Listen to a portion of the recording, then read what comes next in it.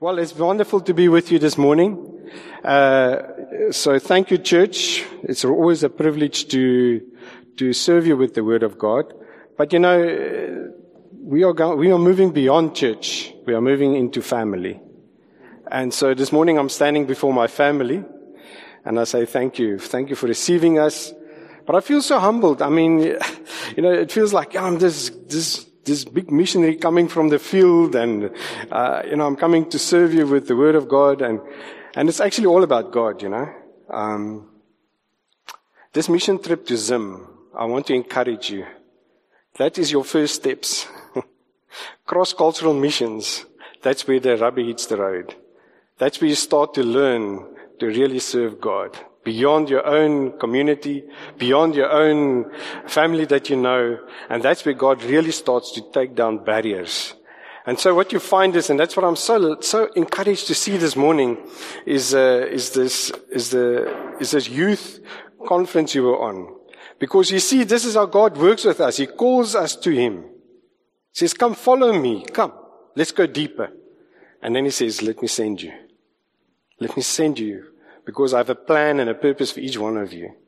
And so this morning, I want to pick up on a message, and the topic this morning is without a doubt. Without a doubt. And I want to start with the introduction to a story about my daughter, Bernice. She was about 9 or 10 years old. At that stage, Cape Town was still a holiday destination for us. So, so we were at Bluebag Strand, and she put a watch on the towel, and when she left, she shook off her towel, and we went home. And that evening, she realized she forgot her watch on the beach.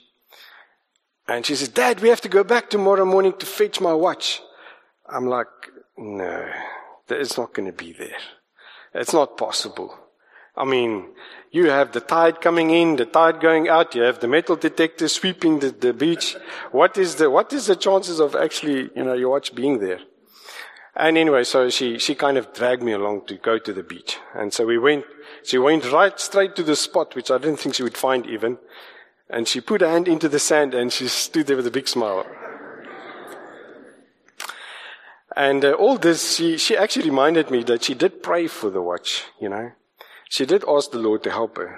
But the faith of a young child had to actually teach me that morning that there is times you don't need to have doubt. She had absolutely no doubt. But then we read about someone in the Gospels called Thomas, and he had a lot of doubt. And so I want us just to go into this passage in John chapter 20.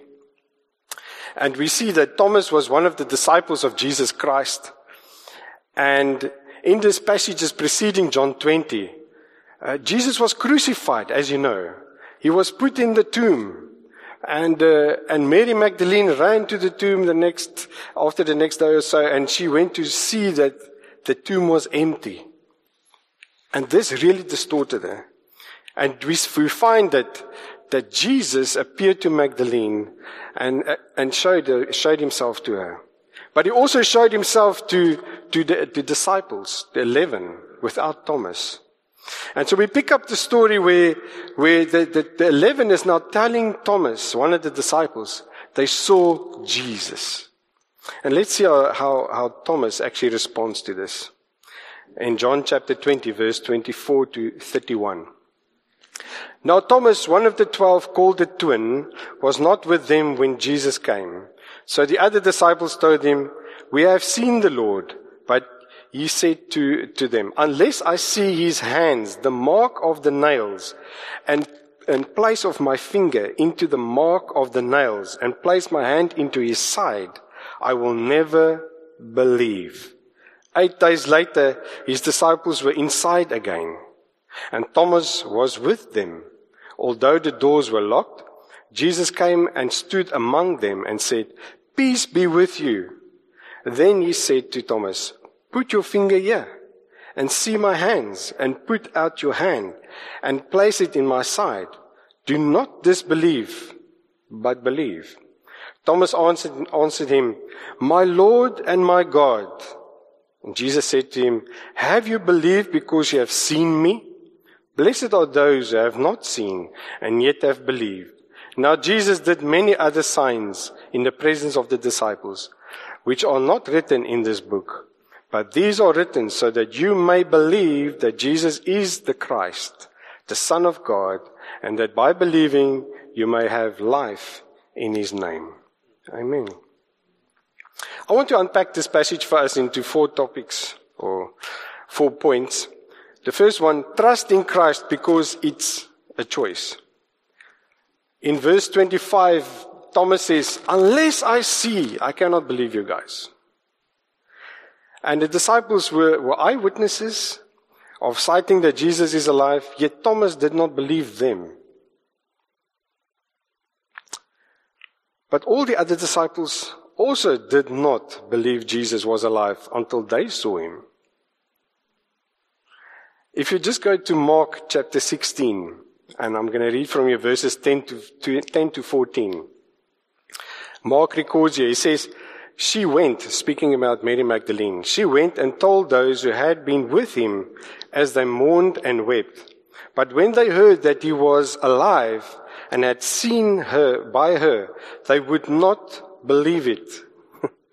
After these things he appeared in another form to 2 of them, as they were walking into the country. And they went back and told the rest, but they did not believe them. Afterward he appeared to the 11 themselves, and they were reclining at table, and rebuked them for their unbelief and hardness of heart, because they had not believed those who saw him after he had risen." So Thomas witnessed how Jesus was killed on the cross in front of his own eyes. This must have been so traumatic for him. This must have been so traumatic to see Christ on the cross. Although Christ tried to tell him before the time this has to happen, this must have brought a lot of anxiety and turmoil in his life, watching Christ being crucified like this. So Thomas needed more proof that Jesus was alive. Thomas received the label Doubting Thomas. We all remember him as Doubting Thomas, isn't it? But here's a quote from Charles Spurgeon, and he says, "Doubt discovers difficulties which it never solves. Belief is the word which speaks life." Belief is the word that speaks life. So, about 2 years before Diane and I initially set out for Burundi in 2009, we started to just prepare ourselves, and we settled and served, of course, in the local church and shared with the leadership what God wants to do in and through us.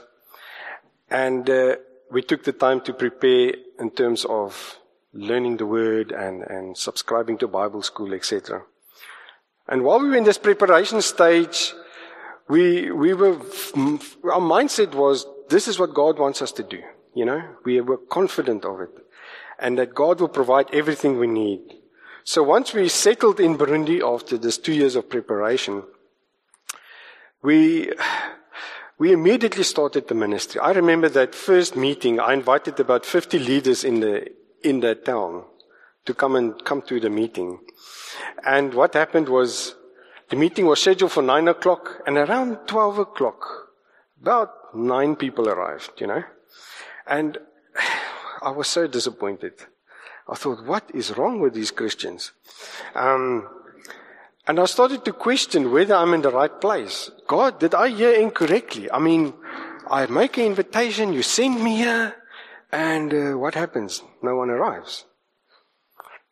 And there was really that was the time when the rubber hits the road, where you need to not doubt what you've heard in the light. We have to now say, right, the Lord's called me here. I've heard correctly. I have to continue. And we had to make choices to trust God rather than the people we were looking at. So the next point, trust in Christ because he is worthy. Now, in verse 26, we see that Jesus appears to them through the locked doors. The doors were locked and they were inside. So my first question is, why were the doors locked in the first place? Well, verse 19, if you jump up to John 20, verse 19, explains that. It explains that the disciples and Thomas had fear for the Jews. They didn't want anyone to come in. Very much like it is these days in South Africa. So we would have gated communities and that kind of thing. But Jesus appeared to Thomas and the other disciples in the same way he did earlier. That's very interesting. There was no barrier which could prevent Jesus from revealing himself to Thomas. We see even this locked doors, all the things we're trying to do to keep God out. He finds a way in. And the appearance of Jesus was to restore peace and trust in their hearts. That's what he wanted to do. He wanted to come and restore something into the hearts of these disciples. So Jesus responds to them, "Peace be with you." Now that's a Hebrew customary greeting. Peace means, basically if you go back to the meaning, it actually means freedom of anxiety and turmoil. So Jesus is saying, be free of anxiety and turmoil. I'm with you.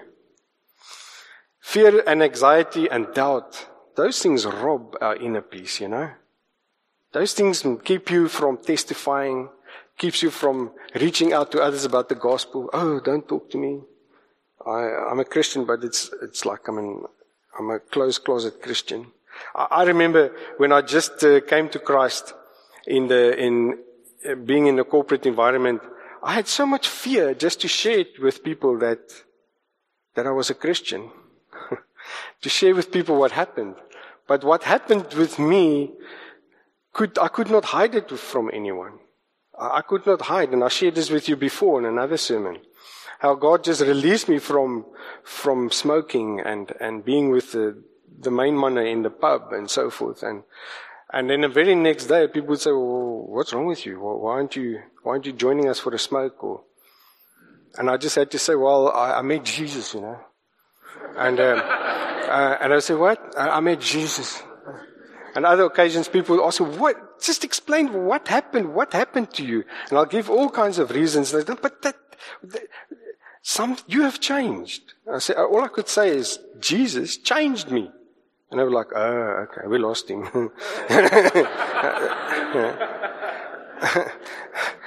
But I was walking with this fear inside of me. I knew Christ. I knew he transformed me. But yet I was captured in this anxiety and this fear. And so Jesus comes, we see also in John 14:27, he says in another occasion, "Peace I leave with you. My peace I give to you. Not as the world gives do I give to you. Let not your hearts be troubled, neither let them be afraid." Now the world's peace is different to God's peace. You have to understand that. The world's peace is from the outside in. Yeah? So we build all this comfort around us to protect us. We can be inside a stronghold of a house, but we will still have fear inside, you know. So God's peace is from the inside out. So God's peace transforms from the inside out. So Jesus repeated the exact words of Thomas. Jesus knows every doubting thought we think. Isn't it so amazing that Jesus knew exactly the words that Thomas was speaking? And he repeated it back to him.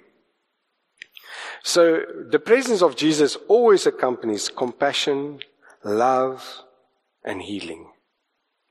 So here's another quote from John Piper. He says, "The best news of the Christian gospel is that the supremely glorious creator of the universe has acted in Jesus Christ's death and resurrection to remove every obstacle between us and himself so that we may find everlasting joy in seeing and savoring in his infinite beauty." Every obstacle. Jesus is worthy to be trusted because he will overcome every obstacle with you for your good. The third point I've got here is trust in Christ because it is an instruction. In verse 26, he says, stop doubting and believe. Stop doubting and believe. So we need to talk to ourselves as well. Sometimes we just want to do things and we need to actually stop ourselves from doing it. Stop it. Just stop it. And Jesus commanded the disciples to stop doubting and believe. Because doubting is actually a lack of trust. It's a lack of trust. Now, interestingly, doubt can have either a positive or a sinful outcome. It's nothing wrong to ask questions. There's nothing wrong to be a skeptic. We need to ask questions. In fact, I ask too many questions. And then people feel I'm being funny with them. But my personality is I always test the status quo. If a line is like this, I would say, why is the line not like that? And so there's nothing wrong with questioning, So it depends if your doubting is based on a quest to know the truth or not. The latter will lead to a stubborn, unrepentant heart. But if you really want to discover Christ deeper, there's nothing wrong in doubting. There's nothing wrong in asking the questions. And when we encounter people who are doubting the truth of the gospel, we need to be the salt and the light by asking open questions and sowing the seeds of the gospel in love. Not every person you're going to come to that you explain the gospel to is going to fully understand it immediately. But understand you're a part of a series of seeds that God's going to place in that person's life. So you just need to be obedient to the Holy Spirit. What is He asking? And leave a question. Don't try and solve questions.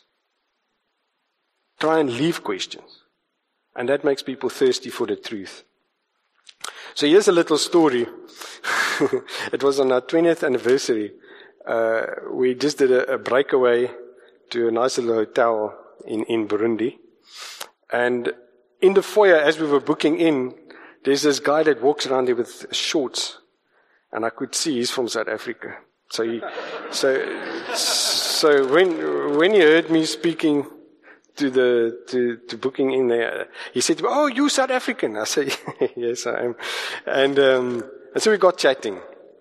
And eventually, that led to some coffee and lunch and all the rest. So, and in the chat, there's always this question of, what do you do? What are you doing in Burundi? I mean, what is your vocation? And we always respond, we're missionaries and we're serving churches, we're training leaders. It's where we believe God's calling us to serve in this time. So, off the bat, he responded, he says, no. I'm an atheist and my wife is a white witch. I said to him, I said, yeah, that must be quite a conundrum for you in your life, eh? He looked at me, he says, what do you mean? I said, well, first off, you say you believe in nothing. You don't believe in any spiritual realm or nothing. You just believe in what you see. But yet your wife is a white witch, so she believes in the spiritual realm. So I don't know how the two of you reconcile that. I said, but let's take matters further. I think your belief as an atheist is stronger than mine. Because you have to believe in nothing. And I can't believe that. I say, and that is fine, but if you don't believe nothing is made out of nothing, but where does matter come from? And he smiled, he says, yeah, I've had that one. So he knew he had questions, and he was just hiding behind something that he thought he believed. And so we just parted ways, we paid for our supper, and so we just sow seeds in people's lives, Because when we do that, God can use that seed again in the future somewhere. So finally, Thomas believes with confessing that Jesus Christ is the Lord and Almighty God. He makes a confession here. He makes this confession. And Thomas, he may have doubted before, but now he was the first disciple to confess that Jesus Christ himself is God, which none of the other disciples said before this time. So doubting Thomas became believing Thomas. So this should actually be believing Thomas' message. A true believer believes because they trust God. Guys, I want you to walk out of here and put in your heart this proposition. A true believer believes because they trust God. It's not how well you do or well you think you are doing. It's about God. It's all about Him. He's immovable. We are movable, but He's immovable. So here's a quote from C.S. Lewis. I believe in Christ like I believe in the sun, not because I can see it, but by it I can see everything else. Isn't it? Last point. Number 4. Trust in Jesus or trust in Christ because there is an eternal reward. Now, blessed means, on verse 29, he says, blessed are those who believe but have never seen. He's speaking about us. Blessed means having an overwhelming inner joy. It's not just a nice word, oh bless you, you've sneezed or whatever.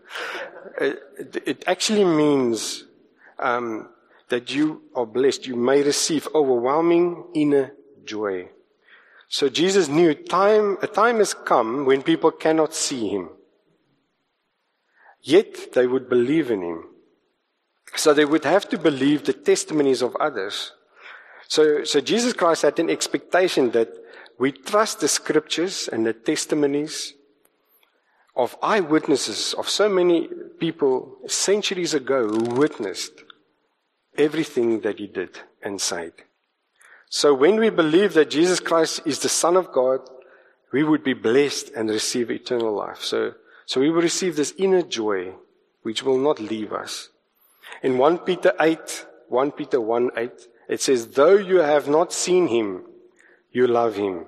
Though you do not now see Him, you believe in Him and rejoice with joy that is inexpressible and filled with glory. Amen. So you see, Thomas, maybe you also want to sit down and spend time with Jesus physically, because that was Thomas's desire. He wanted to be physically with Christ. But God's plan is much bigger than a meeting with one person. Guys, His plan is about 7.6 billion people bigger. He's got a much bigger plan than just meeting with one person. And so He set out to make this plan. Thomas understood this plan of God. And later, years later, he actually moved to India, and he was later martyred there for his faith amongst the Hindus. So Thomas understood this. God wanted to create the capacity to spend time with all people at the same time.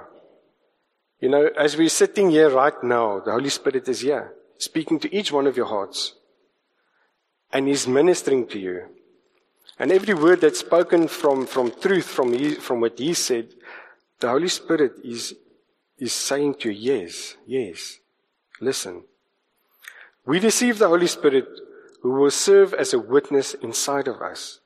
In 1 Corinthians chapter 3, it says, do you not know that you are God's temple and that God's Spirit dwells in you? You become the temple of God. The presence of God lives inside of you. You are the ark. You are all arks walking around with God's presence inside. And we become that living temple of God. So when you read the Bible or listen to a message based on the Word, the truth, you will have a deep joy that resonates with what the Holy Spirit is saying. So we become this living temple. And when in Romans 8 verse 16 it says, the Spirit Himself bears witness with our spirit that we are children of God. So we have a bit of an issue though today, because some of us may have started to lose this joy that we are talking about this morning. Just because of life. Life happens, guys. I mean, let's be realistic. We're not on seventh heaven all the time, or cloud 9, or whatever you want to call it. Life happens. We go through stuff. You know, life doesn't turn out the way that we anticipated it to be. Some of you have young children, and let's face it, just to get time with God is like a bonus, you know. With all the things that's keeping us busy. You know, like a fire. I know in Cape Town we make fire with nice wood pieces and so on, but in Joburg the guys make it with charcoal, you know, the right way. But so it must be briquettes, you know. But anyway, you make a fire with this charcoal, and if you take one coal out, you'll notice the coal actually dwindles down quite quickly. But you can put that coal back, and when that coal is put back, it ignites again. It's quite amazing. And if we pick up the passage in Psalm 51, verse 10 to 12, King David, after repenting about the sin he committed with Bathsheba, realizes the deeper problem he actually had before he even committed the sin. And he says this to God. He says, "Create in me a clean heart, O God, and renew a right spirit within me. Cast me not away from your presence, and take not your Holy Spirit from me. Restore me the joy of your salvation, and uphold me with a willing spirit." Maybe you're experiencing feelings of being in a spiritual desert this morning. You do not know how you got there. We all get there, I promise you. I got there a few times already. But King David himself found was also in this very spiritually dry place. So he was far from God. Yet, he was just going through the motions of worship. And we can do the same thing. We can just go through the motions of coming to church, going to life group, caring for the kids, going to work, come back. But actually we are not close to God. We are spiritually dry. And if I ask you this morning, do you really have the joy of your salvation? Do you really walk in that joy? Or are you always looking over the fence to see what the other friends are doing? They are partying and they're having a good time. So we get confronted with this. So my question this morning is, where are you today? Where are you? Maybe today you need to cry out to God what David cried out to him. And you need to say, "Lord, create in me a clean heart. Renew my spirit, Lord. Do not remove me from your presence. And do not remove your Holy Spirit from me. But restore to me the joy of your salvation." And I can tell you, friends, it just starts by coming back to giving God His time. It really, really is as simple as that. Come back and spend time with Him. If you can give Him 5 minutes, He'll take that. If you can give Him 10 minutes, He'll take that.